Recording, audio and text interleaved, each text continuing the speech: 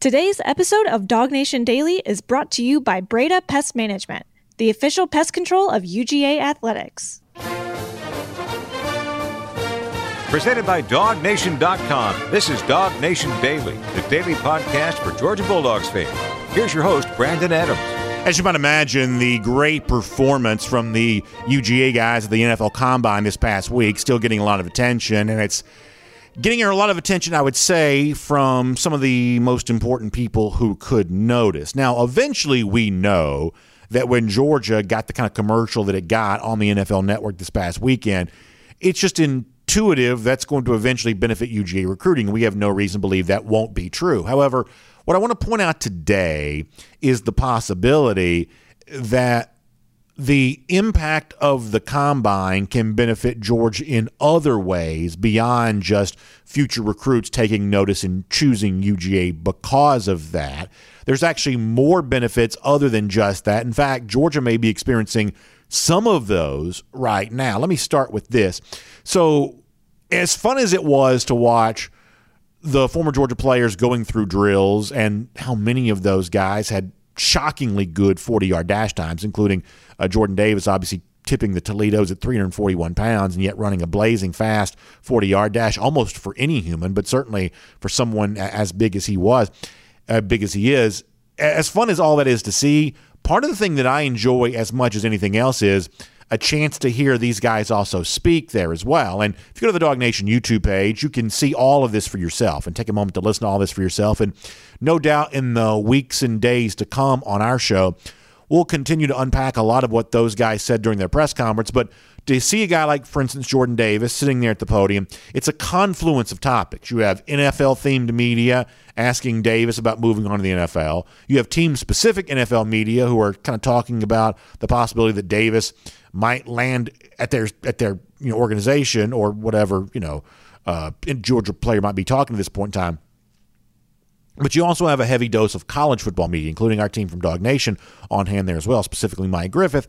And it's a great chance in kind of a relaxed atmosphere, at least relaxed in terms of you're not, in the daily grind of a college football season, a little bit more relaxed atmosphere to get some thoughts on how that player viewed his time at Georgia and what he thinks of Georgia now that he's gone. And really, if you want to zero in on the part that's always the most interesting to me, and eventually we'll probably do a lot of this on our show, we're starting to do some of it now, but the thing that's always the most interesting to me about former Georgia player in a pre-draft press conference is that moment when he does get to talk about what he thinks of the school that he's now a fan of. Like, there's a way in which Jordan Davis becomes like you and me. He's gone from being the guy that wears the Georgia uniform to now he's the guy that wears the Georgia sweatshirt or the Georgia t-shirt, if you can find one that's big enough to fit him, that he's cheering on this team much the same way all of us are. And the question comes up of, what do you think about what's left at Georgia and who gets a chance to emerge for Georgia now that you're no longer there? Now, I'm going to set this clip up by saying this, is that as luck would have it, it's maybe the most interesting thing that Davis said, but it's also the moment, and I do this from time to time because I'm kind of, bouncing around all over the place. I have a hard time sitting still. Every now and then you'll hear me, knock my microphone or bump into the desk or something like that. And I guess Davis does the same thing here, and he's bigger than I am, so when he bumps a microphone, that microphone very much feels it. So this happens right before Davis gives his answer, or right as Davis gives his answer. So the audio quality on this is not exactly perfect necessarily. It's also one of those things where you have a lot of these press conferences going on concurrently, so there's always going to be a little bleed over with the mic of loud players speaking 10 feet over, who we hear a little bit of his audio there as well. But what you're about to hear for a moment is, and this sets us up for a conversation, what you're about to hear in a moment is Mike Griffith asked Jordan Davis, now that a lot of great defensive linemen are leaving UGA, what do you think about what is left? And listen carefully to see if you can hear it. Admittedly, this is not great audio quality, but that's just the way it was recorded there in Indianapolis last week. But still worth hearing the words of Jordan Davis, this from last week. Jordan, who are some of the guys that are going to emerge at Georgia now that you, Devontae, Trayvon moving on? Jalen Carter, Zion Lowe, those guys, and a few freshmen that's going to, step up and do their thing. And I'm just willing, ready to see them play, they know what to do. They're well coached, and to see them next year, it'll be a great experience. So you can hear at the end how the techie from the NFL kind of got the microphone fixed back again at the very end. It comes in perfectly after kind of being a little distant there for a second. But you basically heard Jordan Davis give you 3 answers to Mike's question of, hey, now that you and Devontae Wyatt and Travon Walker are gone, what's left at UGA? Who steps up now that you're not there? I find 3 things to be interesting. First of all, Jordan Davis didn't take 2 seconds, didn't take even a half a second to say, it's Jalen Carter. Jalen Carter is the best player on Georgia's team for 2022. If there was a media guide, we don't really do that anymore, but if there was a media guide, Carter would be on the cover of it. If there were the old school paper tickets. Remember, one of the things I used to love in the summer, my grandfather was a Georgia season ticket holder, and it was that moment, I guess it would have been early August, where the tickets came in the mail. And for those of you who remember this, it was always a big piece of cardboard, and you tore off the individual tickets for that particular game. But when the season ticket came in, it's a big piece of cardboard, kind of an uncut sheet that had all those tickets. And I was always very curious as a kid to see what picture was on each of those tickets. Well, if you were doing that in 2022, Jalen Carter would be very prominently on one of those tickets. It's just one of the ways in which you touted, a great player at a place like Georgia. We don't really do that, but if we did, Jalen Carter would be in so many ways the face of this program for the upcoming season. The lack of hesitation in Jordan Davis' answer is an indication of that. The other name that Davis brings up there, and I think this is a very important name, one of the most important for the upcoming spring practice, that's Zion Logue. I'm not a scout. I don't pretend to be, but I feel like I've seen some pretty good things from Zion Logue. I feel like it's hard to be what Jordan Davis was, but in terms of that big physical presence in the middle of a defensive line that not only stops the run, but convinces teams to not even try to run. That's a very important part of what Jordan Davis did. Not only did Davis make stops on run plays, he made stops in the coaching room. He made stops in the game plan. He made stops of, well, should we even try to run if Jordan Davis is standing there? And very frequently the answer when playing Georgia was, no, let's not even try this running play because it's destined not to work anyway. You've literally beaten them before the game even begins. Zion Logue is not going to be asked to do some of that for Georgia. Hearing Davis mention his name only adds to the intrigue of what Logue could be stepping into and what this spring could look like for him. The third thing that Davis says there is also pretty interesting too, which is he believes there are a lot of incoming freshmen who are going to have their chance there as well. And there's always going to be a natural fascination with young players in sports. Like I grew up collecting baseball cards and things like that. Hot rookie is always a hot topic, right? It's always fun, whether it be NBA, NFL, Major League Baseball. Who's the hot rookie? That's always a fun thing to think about. Well, in college football, who are the names to know of incoming freshmen? That's always kind of a fun thing there too. So we're always going to have a natural tendency just to be curious about the possibility of, hey, who are some of those incoming freshmen who may be able to do some things for Georgia here this year? And we'll get to them. Obviously, we'll talk about that in a moment. But before that, I want you to hear a little bit more from Jordan Davis, because the other thing that Davis talked about is if we do expect some young players, incoming freshmen, to have big seasons for Georgia, or a guy who's been here like Zion Logue to thrive in an expanded role, well, how does that happen? What is the way in which, not to even say you're going to be as good as Jordan Davis, but how do you play in such a way that it reminds you of Jordan Davis or reminds you of Devontae Wyatt or reminds you of Travon Walker? How do you fill those shoes? Well, in that same press conference, Jordan Davis talked about kind of what that's all about. And it's interesting to hear Davis speak about things other than the physical. There's obviously some physical requirements when it comes to playing defensive line at the SEC level, a place like Georgia. But some of what Davis talks about, even though the Combine put all that physicality on display, some of what Davis talked about goes beyond that and becomes about your approach to the game and the thing that motivates you as a player. Once again, more good stuff from Jordan Davis. Take a listen to this. It's about the love. We always talk about love for our team, and in order for a team to be well-rounded and well-connected, they have to have that love. So I'm sure those boys, they know what it takes to win, especially the older guys. So they should be in good shape next year. Interesting to hear Jordan Davis say that, hey, if you want to be great at football the way I've turned out to be, you better love the sport. And not only love the sport, you better love your team. You better love the opportunity that you've been given. And in some form or fashion, even if we've never played the sport quite at that level, in some form or fashion, we do kind of understand that's true. However, here's the thing that I think we also probably somewhat intuitively understand. If we don't understand it, we should. That conjuring up that love is not always an easy thing to do. It's just not. That you want to love, you should love football and you kind of want to, but sometimes we've heard it said you kind of love the idea of football more than you actually love the grind. There has to be a moment for many of these players. They do question their commitment of, why am I working so hard? How is all of this going to pay off for me? Is it worth it? Am I doing something that 20 years from now I'm going to be glad that I did? And a lot of us who've tried to challenge ourselves with certain things in life, we do know what that feels like to be in the middle of something. Everything feels like a failure in the middle.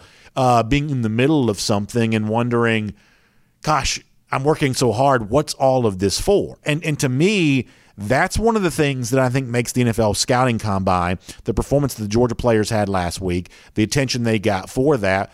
That's one of the things about that I think is so valuable. We all know that eventually it's going to pay off for Georgia in terms of recruiting, because who wouldn't want to be the next Jordan Davis, Devontae Wyatt, Trayvon Walker at a place like Georgia?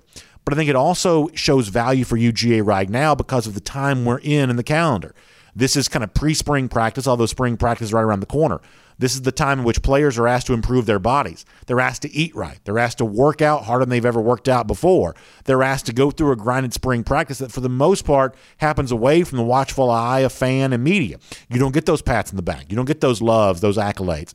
You get pushed, and you get pushed back on, and you have a bunch of players in your position group, a bunch of players on the field who are all as good as you, and it's very hard to stand out. You have been at high school where you've been standing out amongst your peers for your entire life. All of a sudden now, everybody was that guy for his own high school, and that's a little bit anxiety-producing. You have to imagine it probably is. But when you see Jordan Davis have what happened to him and what's about to happen to him when he gets paid, or Devontae Wyatt or Trayvon Walker or a bunch of other guys at similar positions who are in kind of similar spots for UGA right now, all of a sudden I think it makes it a little easier to buy into the task of improving yourself at football in this current part of the year, when it's about getting your body right and it's about getting your mind right to go through the grind of spring practice, or getting ready for the fall as well, when all of that starts happening all over again. And the cool thing is, a couple of very important people seem to be taking notice of all of this, or at least the general vibe that seems to exist around this.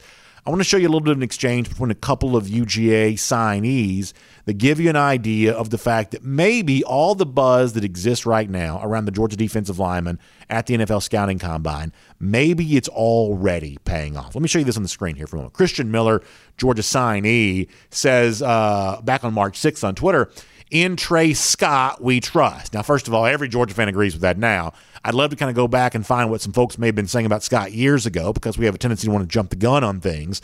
But as of right now, there is no Georgia fan who wouldn't fully co-sign on Christian Miller's statement that "in Trey Scott, we trust." And obviously, Big Bear Alexander retweets that and kind of gives you the amen, basically also endorsing the notion that both Christian Miller, Big Bear Alexander, so many of these other Georgia defensive linemen are very excited about playing for Trey Scott at Georgia. Now, I take that to mean something, and this is what I take it to mean. That all of a sudden when Trey Scott pushes them, whether it be in some cases young freshmen during spring practice, in other cases maybe later on in the summer, or any position group pushing any group of elite UGA recruits, when those guys are pushed to be better this winter, as they've been improving their bodies, this spring, as they try to learn what it means to play in the Georgia program, heading towards the summer and into the fall, as they actually try to earn some playing time with this program, when they are pushed to be the best version of themselves, all of a sudden those players have a very tangible reason why they ought to respond well to that kind of coaching. They ought to respond well to that kind of challenge, because clearly Jordan Davis got better because of it. Clearly Devontae Wyatt got better because of it. Frankly, Trayvon Walker was already a stud when he came here, but the truth is he has also turned out to be exactly what he was supposed to be. And if you don't think that Christian Miller notices that, and Big Bear Alexander notices that, Mikael Williams notices that, other guys notice that, of course they do. This is why those power programs in college football kind of always seem to stay the same. Because once you get the cycle moving in the right direction, it does have a tendency to want to replicate itself. And now these guys, Christian Miller, Big Bear Alexander, you just heard from, they have a proof of concept. They can see themselves as a Devontae Wyatt or as a Trayvon Walker or as a Jordan Davis or as a Jalen Carter, who Jordan told you a moment ago is the next one of those guys. They can see the steps in which they're trying to follow. And when you see the financial rewards that are about to come the way of the guys who've been through all of this, all the more motivation to go through it just as intensely, just as aggressively as the previous Georgia guys did. This is how football is supposed to work, and right now at UGA, it's working out exactly as it should. My name's Brandon Adams, and this is Dog Nation Daily, the daily podcast for Georgia Bulldogs fans. Presented by Breda Pest Management here today, live on video starting at 9:45, 1st and 15, DogNation.com, Dog Nation app. 10 a.m. after that, Facebook, YouTube, Twitter, Twitch, of course, Radio Noon, Athens Sports Radio 960 The Ref, podcasts wherever you find them, all the various podcast platforms, the Apple Player, Spotify. Of course, we post the show each and every day at the world-famous DogNation.com. A lot of ways for you to connect with us. We are glad that you do all of that. Very thankful for you and very thankful for our friends at Breda Pest Management. Not because they're good friends of ours here at Dog Nation, have been for a long time, although we've only been telling you about them on the show here for a couple of weeks, but also thankful for the great work in which they do. You know, they're big supporters of UGA there as well. In fact, they are the official pest management company for UGA Athletics. That means they're taking care of Sanford Stadium, they're taking care of Foley Field, the Equestrian Complex, so many cool venues. Breda Pest Management helps cover there for UGA. And if they're doing that kind of work for the dogs, imagine the kind of work they can do for you there as well. Because let's face it, think about Sanford Stadium here for a moment. On a surface that size, that's about enough space for about 1 million termites. Now, one termite can do a bunch of damage, but think about 1 million termites. And if that's how much room you'd have for 1 million there at Sanford Stadium, think about your own home there as well. And that's where Breda Pest Management wants to step in, but not just bugs. They do critters as well. All of those things. You may have one company that does one company that does the other. Breda Pest Management can do all that for you. Truly, you're one source for all of that you need. They've been around since 1975. They've been taking good care of folks for a long time. That's why Dog Nation trusts them. That's why I trust them. That's why you should there as well. It's Breda Pest Management. Now, for those of you listening to radio podcast, let me explain this. That Breda is B-R-E-D-A. That's Breda. Breda Pest Management. So if you go to their website, bredapest.com, you can learn a lot more, including what they can do for you. In Georgia, termites are just a thing. Like, if you haven't had them eventually, if you haven't had them already, you will have them eventually. That's just what it means to live in Georgia. So you got to keep your house protected. Bredapest.com, the way to do that. B-R-E-D-A. That'll get you in touch. Bredapest.com for a lot more on that. All right, today's a little bit of a different type of show for us in that normally it's Mike Griffith here on a Wednesday for us, but Mike's on vacation, so we'll catch him again next week. We also had him on Monday's show back from Indianapolis. He was there on the scene for the NFL Scouting Combine, as you heard a moment ago. So we'll speak to Mike again next Wednesday. Today, though, good special guest in his place. A little bit different time slot, but good special guest in his place. We're going to talk to Drew Butler in a moment. Now, Drew's a great former dog, follows the program obviously pretty closely, played in the NFL. But in addition to that, Drew is also an executive with Icon Sports Marketing, which is a company heavily involved in the NIL world. And there are obviously a lot of big changes that have taken place when it comes to NIL. There are more that are seemingly on the horizon. Drew actually wrote an interesting column about that recently. He's just heavily involved in all of this. Now that UGA's got its own name, image, likeness collective that's risen up here, it just seems like an appropriate time to catch up with Drew. We haven't had Drew on the show in really kind of a while. In fact, the last time we would have talked to Drew, it would have been way before NIL stuff. So he's deeply involved in this world. He's got a lot of interesting things to say about that. We'll do that with him coming up in just a little bit. Before that, though, I do want to go around the doghouse here, and I want to talk about a subject we really haven't talked about before, or at least I haven't talked about in a while. And it's one of those things where I am given to hyperbole by nature. In other words, my temptation is always to want to hype things. And when you kind of already start off wanting to hype things, there's always a tendency to want to hype things more than they possibly should be, especially when it comes to Georgia football, a subject that I care deeply about and that you do there as well. So there are times when I put some intentional governors on myself to prevent that from happening. There's some times when I'm like, hey, BA, maybe be careful and maybe don't overhype this, because sometimes it just makes a little bit more sense to be cautious more so than not. Example of that in the person of Arik Gilbert right now, who I can't help but notice that things with Gilbert seem to be trending in a pretty positive direction for UGA. Now, a lot of you know this. You've been following the show for a long time. Gilbert is one of the recruits that probably fascinated me when he came out of high school, Marietta High School, as much as anybody ever has. I think that I just thought he was one of the truly unique specimens that I had seen in terms of a guy that big who was that polished as a pass catcher. I just thought he was really a very amazing prospect. Really wanted to come to Georgia. He went to LSU. When Gilbert transferred to UGA, I was thrilled about that because that's how good of a prospect I thought he was. But he's also now been away from football for a little while, seemingly working to get back where he's, from a health standpoint, able to play again. We've been rooting for him as he does that, for him personally, not just because it benefits us who care about UGA. We just think that the guys who have a chance to play football makes their life better. We want them to have a chance to play football. And so from that standpoint, we're rooting for Arik Gilbert and all of that. And the best you can tell, things seem to be going pretty well. Starts off in January. Remember when we saw Gilbert at the national championship celebration? There was a photo of him that kind of got passed around the internet, all smiles, looking really good. That was kind of step one in all of this. Step two came last week. Maybe we should have talked about this at the time. As I said before, sometimes you try to kind of pump the brakes on some of this kind of stuff, so we didn't mention it, but seems worth mentioning now that Gilbert was also honored by Georgia again last week for the second time as Academic Player of the Week. I'll show you this tweet from Kirby Smart, at least for those of you watching on video. Smart saying, "Congratulations to our Academic Players of the Week." Gunnar Stockton apparently already settling in at UGA. He's one of those guys. Chris Smith doing some good things in the classroom. Great to see. But the other face here, and you can't help but notice this, it is Arik Gilbert. Gilbert got this honor not too long ago from Georgia there as well. So for the second time, he's Academic Player of the Week, which means that Gilbert's already a better student than I ever was. If he's been honored as an academic guy twice, I can promise you that's more academic accolades than I ever got in the entirety of my college career. So Gilbert's already a better student than I was. But the point is, that was one of those things of, oh, well, if Kirby Smart in a roundabout way is tweeting about Arik Gilbert, that's going to get some attention, along with the photo that folks saw of him at the title celebration and everything else. Now, there's another thing that's kind of out there where video of he and Denalyn Morissette and some others kind of doing some training stuff together. I think we have this we can show.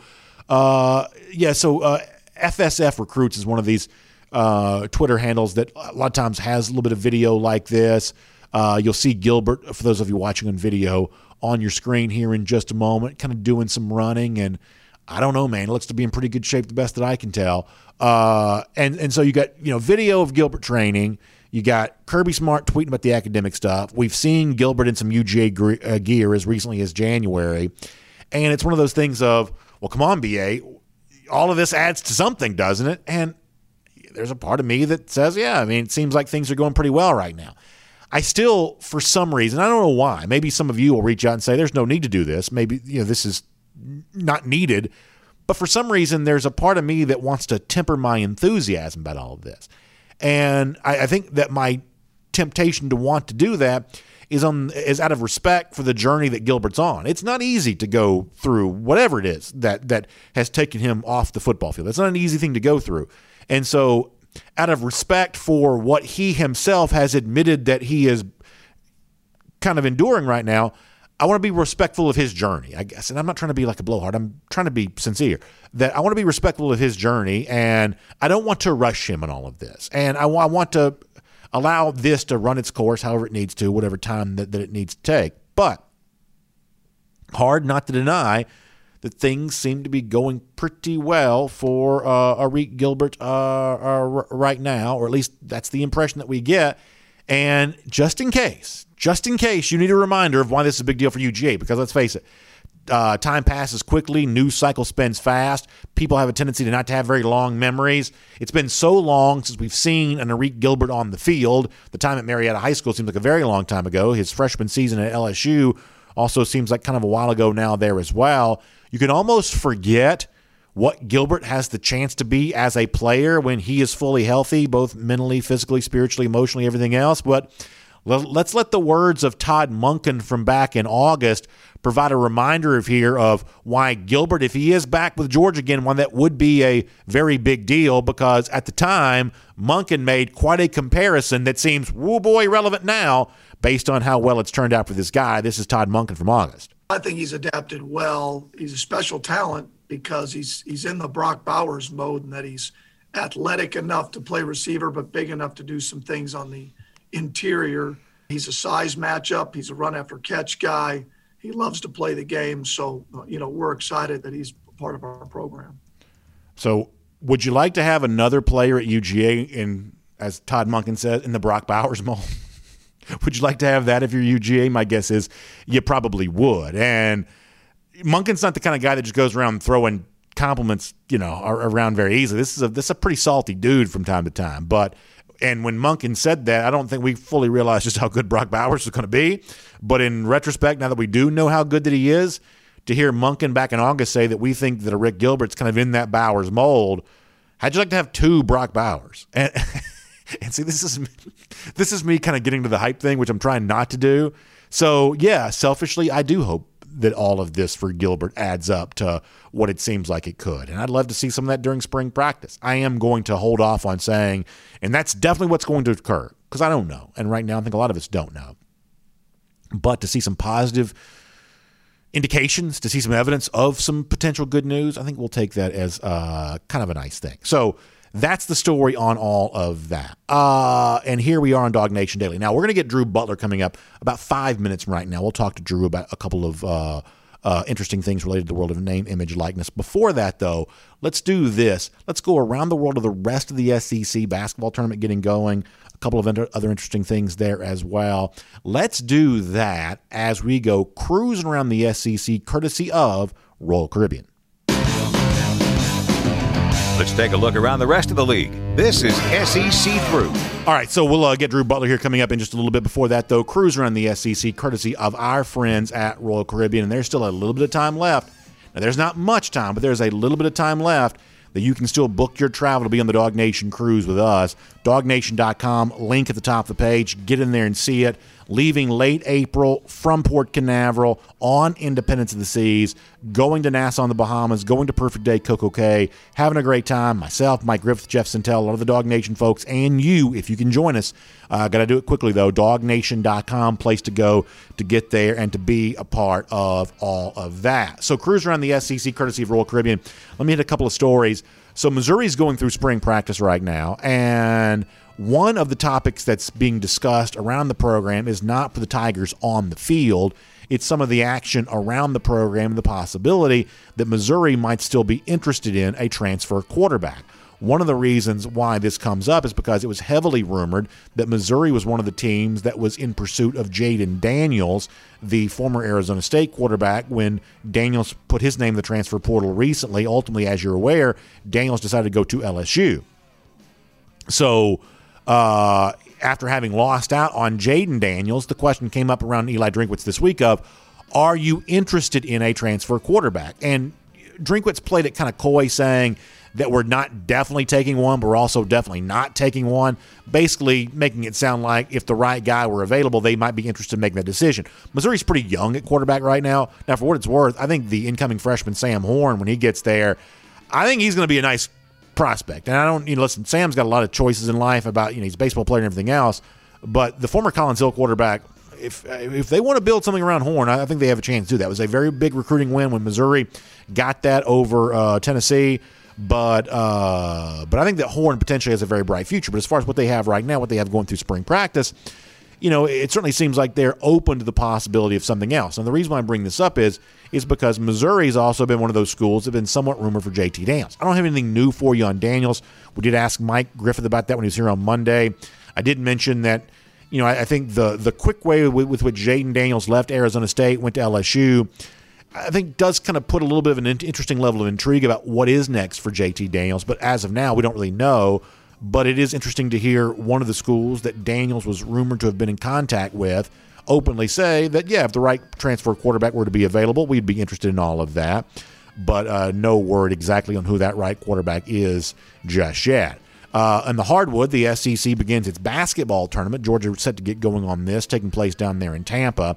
And Tom Crean facing questions. Our buddy Chip Towers from the Atlanta Journal-Constitution got a good story up on this there as well about the future for him there at Georgia. Crean basically saying that all questions about that are going to have to be directed to the Georgia Athletic Department.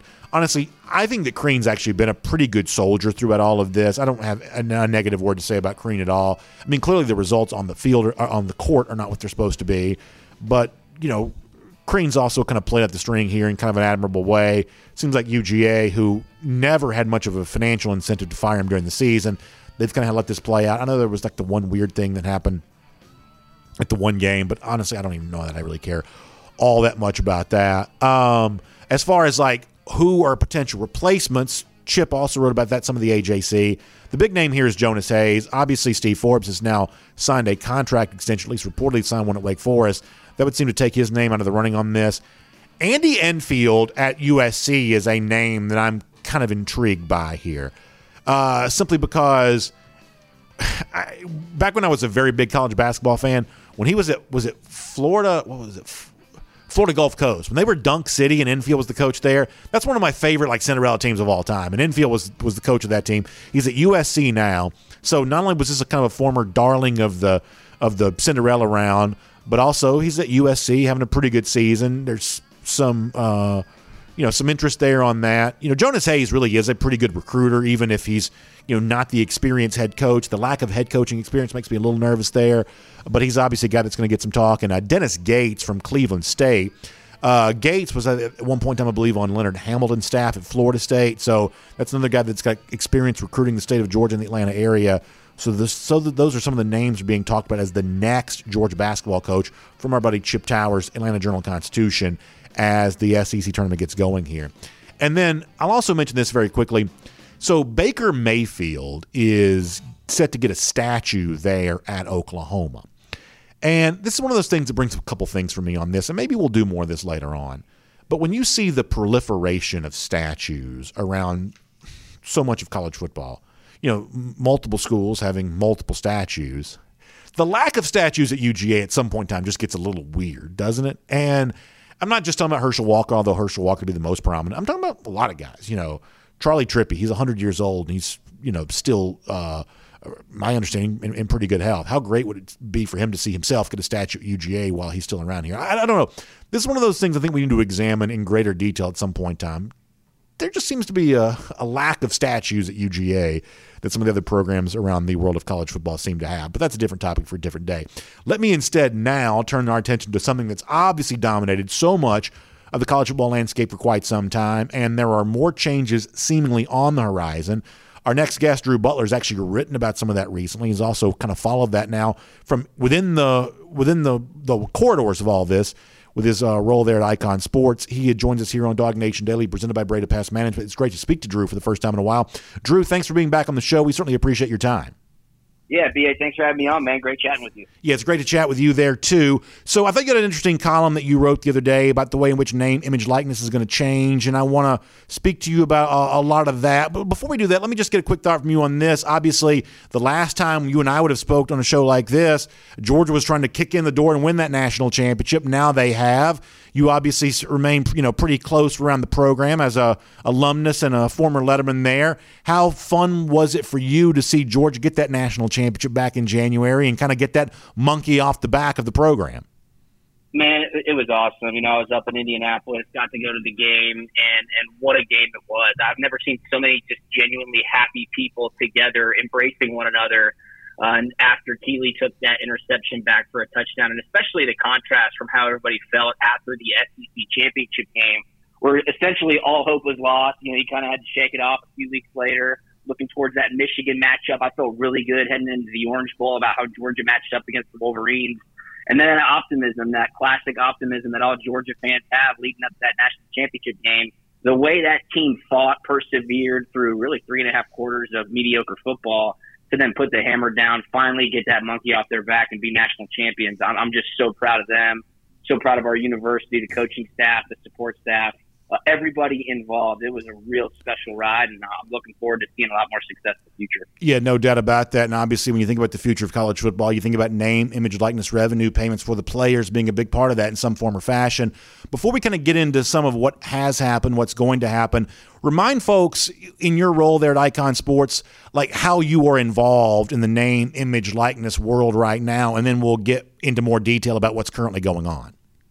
Yeah, absolutely. So I'm an executive vice president at Icon Source. And since 2018, Icon Source has been a digital marketplace that connects brands with athletes for endorsement deals. So with over 3,000 pro athletes and working with 500 plus sports agents, for 3-4 years now, Icon Source has functionality to allow brands, any brands, mom and pop shops to regional, national, global brands to engage with athletes and their agents to facilitate actual endorsement deals. Think of social media activations, in-person appearances, speaking engagements, commercial shoots, autograph signings. All of those things can be done on our platform through software with contracts, payment processing, and that seemingly allowed Icon Source to have a great way to strategize their entrance into the college opportunity with name, image, and likeness.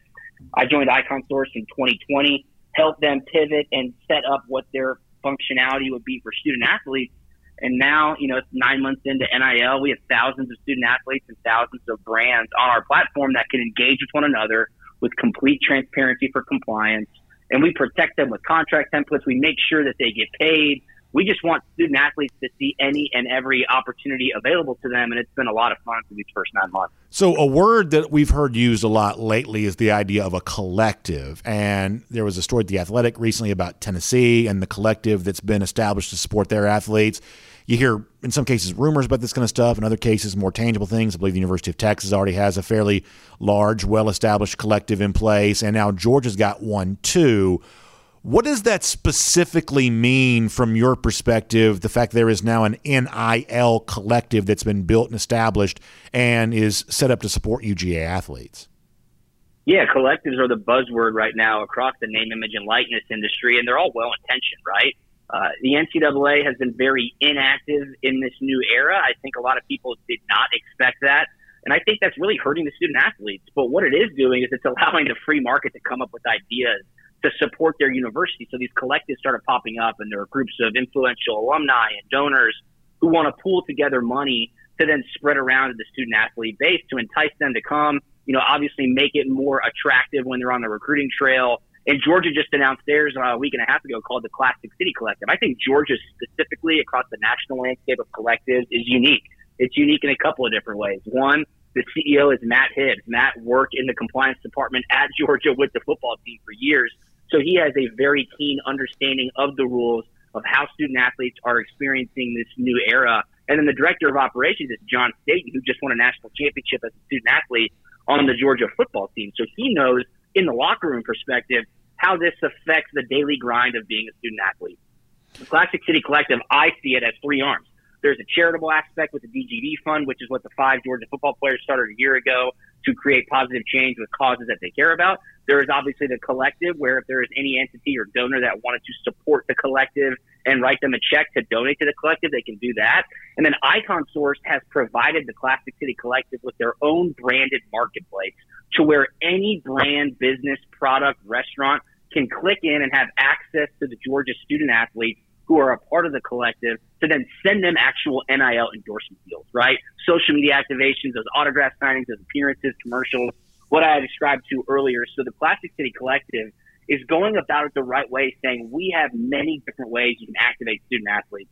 The other collectives that you mentioned, Texas A&M, Texas, Oregon, whatever, they come out with these amazing articles talking about 25 to 30 million. I have my hesitancy about being able to corroborate some of those claims, but sure, it is certainly an exciting time, that's for sure. And I know Georgia's going about it the right way. Yeah, so I think that's really interesting, and I kind of think it leads us into a couple other topics there as well. And you wrote an interesting column recently about this, about how you think NIL is going to change in the future. We've already kind of gotten used to the change, the fact that it's a present factor in our conversation, and maybe more evolution in the future. And this is one of the things you kind of touched on, and I'm curious if I have the right read on this. I sort of gather that some of the states that rush to get a name, image, likeness law on the books almost kind of regret doing so as quickly as they did, now that the NCAA, for the most part, is just not really a participant in the oversight on all of this. And the sense that I get, I'm thinking about the state of Florida in particular here, is one of the examples that comes to mind. Almost seems like that by putting an NIL law on the books, they've actually restricted what some of their schools in their state can do. For instance, the whole idea of pay for play. Right now, most state laws seem to restrict the notion that you can just pay a guy to come to your school or pay him just for playing on the team. That most state laws seem to favor the idea of the payment being for some sort of like marketability factor or whatever. And I get the impression that some legislators regret writing the law that way. What do you think about that? And are we looking at an NIL future where, hey, you can just pay a player because you want to, or pay a player because he went to your school, and you can do this to induce a recruit? Certainly something that right now, by the letter of the law, is not allowed. Yeah.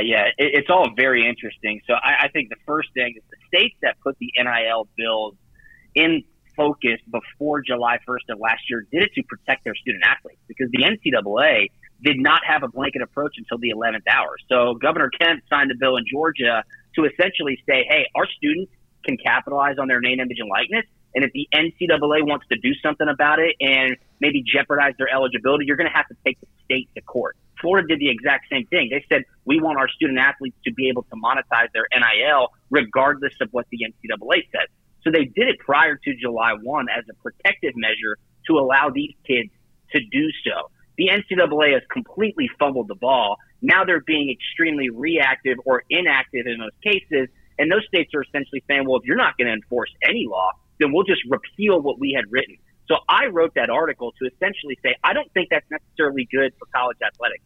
I am not one to preach fatalism. I am obviously a huge proponent of student athletes getting paid, but I think there should be general guardrails to allow the free market to develop. And when I say that, I compared it to the Autobahn in Germany.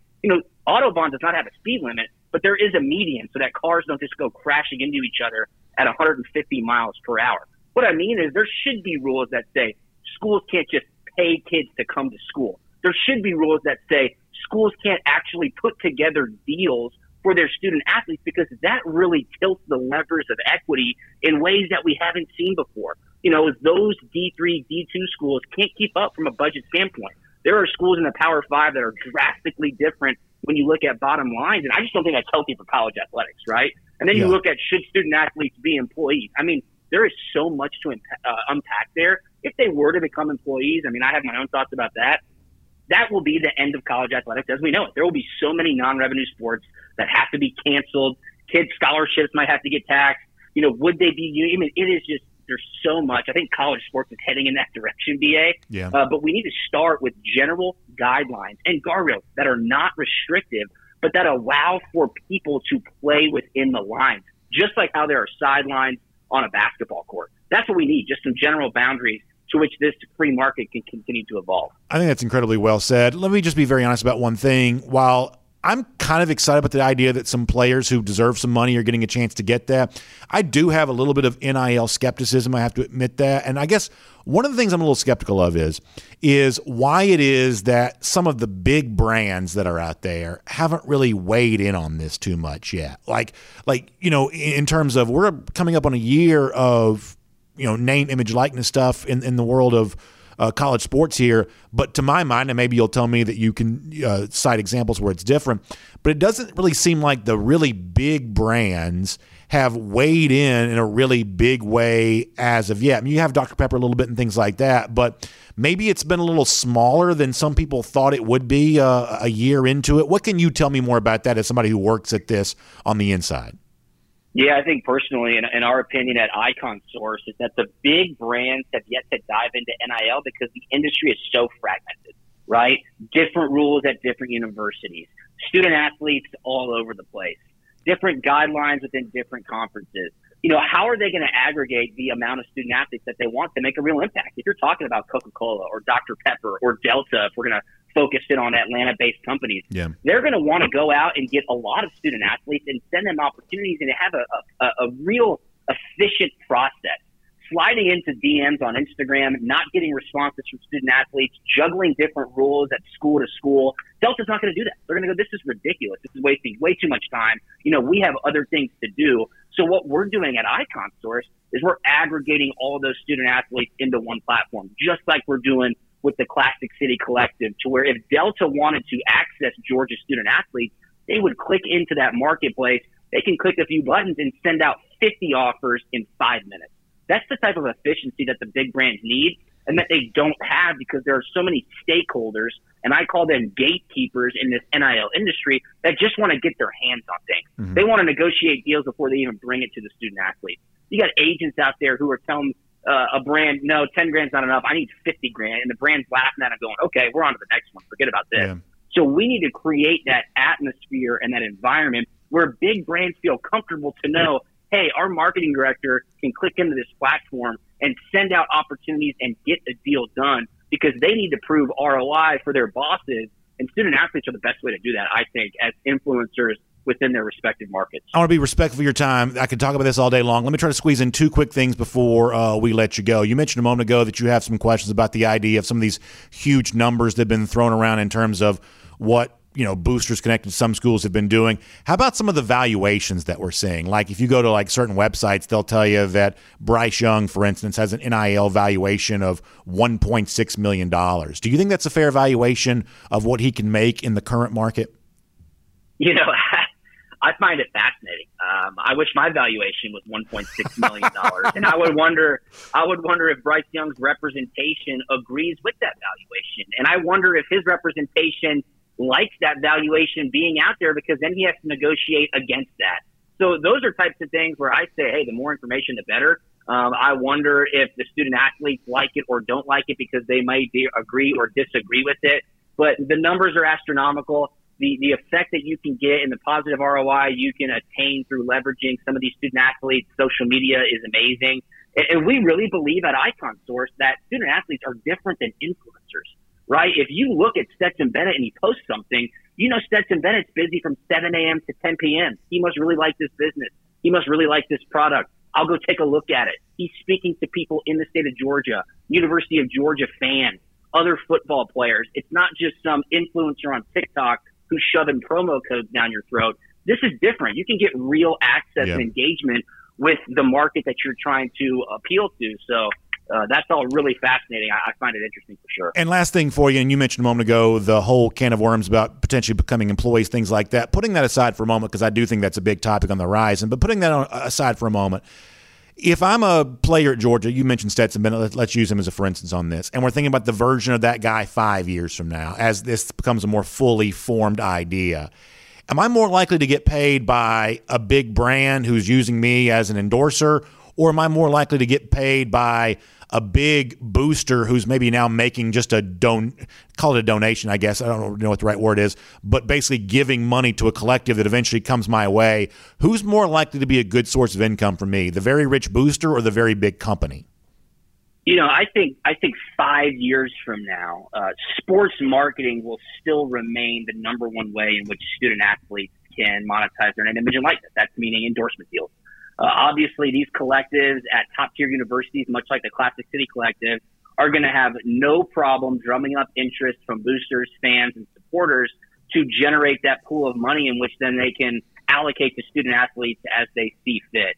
So I would say that those, endemic endorsement deals and creating those relationships, if I was a brand, who I wouldn't be going after? The senior who's got 5 more months on campus. Yeah. I would be going after the freshman and the sophomore, developing that relationship and knowing that I can have 2 to 3 years with that person speaking positively on behalf of my brand in that area over a much longer period of time. So there's still a big education process for the brand to just really understand the value that they can get leveraging and working with the student athlete. And I always tell student athletes, the relationships you can build by just having conversations with these business owners, with these people who want to support you and your universities, that's something that I was very, very grateful for while at Georgia. And a big reason I moved back to the state of Georgia from Scottsdale, Arizona, which my wife and I absolutely love. We love Georgia. And there's a reason we're back here, and we love the University of Georgia as well. Yeah, Drew, a lot of these folks know you get a golfer out of Scottsdale, you've really done something. So to say goodbye to all those courses, it had to have been a good opportunity for you. I certainly understand that. And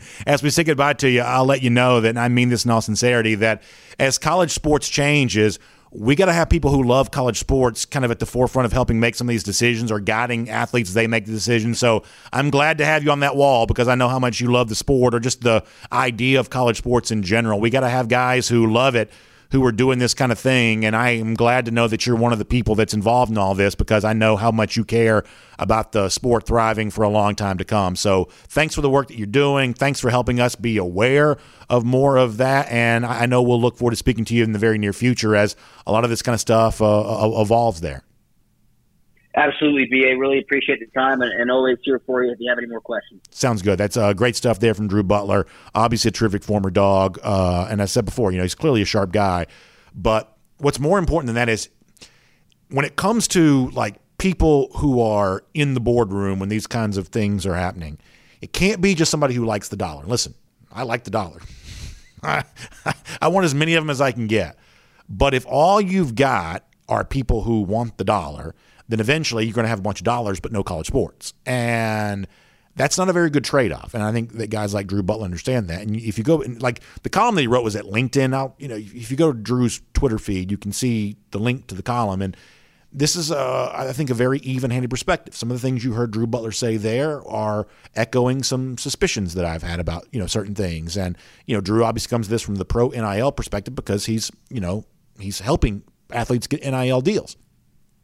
But I think it's a very even-handed look at what's going on there. I think that's really good stuff from Drew Butler, and I am truly grateful that some of the people who are involved in some of these things are people who care about the college athletes, who are trying to make sense of this. And listen, if you're a college athlete, of course you want to cash in on something like that. But what are your realistic opportunities to be able to do that? What's real right now? What's some crazy rumor that Bro Bible has vomited out? Knowing the difference between one and the other, I think is a very important thing. And I'm glad to have sharp people helping athletes do that. And obviously Drew there at Icon is certainly an example of that. Let me also tell you about our friends at Finish Long Drink here. Great chance to settle in and enjoy this time of year. A lot of times when I think about Finish Long Drink, for whatever reason, I think about being outside and just kicking back and relaxing. And I think Finish Long Drink goes really well with that. I'm not kicking back and relaxing today. It's miserable weather. But guess what? Finish Long Drink takes really good indoors too. Curl up by the fire, something like that. Enjoy one of the 4 different varieties that Finish Long Drink has for you online, thelongdrink.com. You can go there. You can learn about Long Drink Cranberry, which is a red can, the Long Drink Traditional. It has kind of a citrus flavor, and it's a blue can. Got the gin kick to it. Long Drink Zero, no carbs, no sugar. Long Drink Strong, 8.5% alcohol by volume. Or you can get the 8-can variety pack, which is 2 different cans of each of the 4 different Long Drink varieties. This comes from Helsinki, 1950s. That's when the Summer Games were there. That's one of the Finnish. That's why it's called the Finnish Long Drink. And it's a cool story. You can read more about that. Some of the celebrities who are kind of a part of all of this with them. And you can also find out how you can enjoy some yourself. Put in your zip code. It'll tell you where you can get some. Folks back on golf courses again. Finish Long Drink, a big part of the golf scene here in the Atlanta area. Bars, beverage stores, all that kind of stuff. Check them out online, thelongdrink.com. So I really enjoyed Drew Butler today. I thought that was very, very good. And I'm sure we'll have plenty to say about what Drew had to say as the days roll on here. But for now, let's say goodbye to you in style with our golden shoe, our Gator haters who always bring this up. And by the way, speaking of the long drink, how about our buddy Thad Stokes checking in to say found these gems to bring home to a dog household in Panama City Beach, Florida. Obviously, prayers out to the folks in Bay County right now because I know they're also dealing with some wildfires down there too. But look at that Georgia hat. Let's go back to that one for a second. Look at that Georgia hat. Very nice and sharp. And how about the Long Drink Traditional and the Long Drink Cranberry? Good stuff there. From my buddy Thad Stokes. So thank you for supporting the Finish Long Drink and Golden Shoe coming your way. Also this, we have all kinds of very important people in our audience. How about our buddy Kirby's Bowl Cut check in on Twitter to say the National Championship Trophy stopped by his office. I'm assuming this is the real deal here. It certainly looks to be that way. Maybe it's not, but it looks to be the real deal. How about that? Very cool to see. I was once in the same room with that trophy there as well, and that was a very fun thing for me, and I'm glad to know that one of our listeners had that there as well. Golden Shoe coming your way there as well for the golden trophy that will be forever etched in all of our minds. I tell you who does not have a trophy to take a picture with. That is those lousy, stinking Gators, because it's been 4,808 days since Florida has won a national championship. Tough to be a Gator these days, and going to be tough to be a Gator again 234 days from right now. That is our Gator Hater Countdown. We will see all of you back here tomorrow for Dog Nation Daily, presented by Breda Pest Management.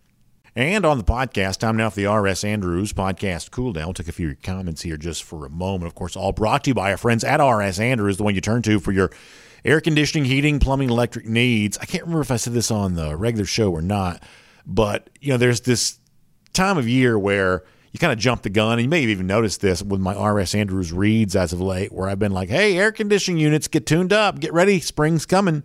And it is, but a lot of that was based on the enthusiasm coming from the warm weather we enjoyed a lot last week, and then it's warm weather that is not lasting. It's pretty cold here in the Atlanta area where I am today, and we're just talking with my producer, Michael Carvel, about, getting ready for the weekend and some baseball stuff going on. NASCAR's in town, and at least on Saturday it's going to be very, very cold. So there is all of that. So it's one of those things where you get excited about spring, you start talking about air conditioning, and then now it's back to having the heat turned on. Either way, whether it's heating or air conditioning or whatever you need, R.S. Andrews is the one to go to for all of that, rsandrews.com for a lot more.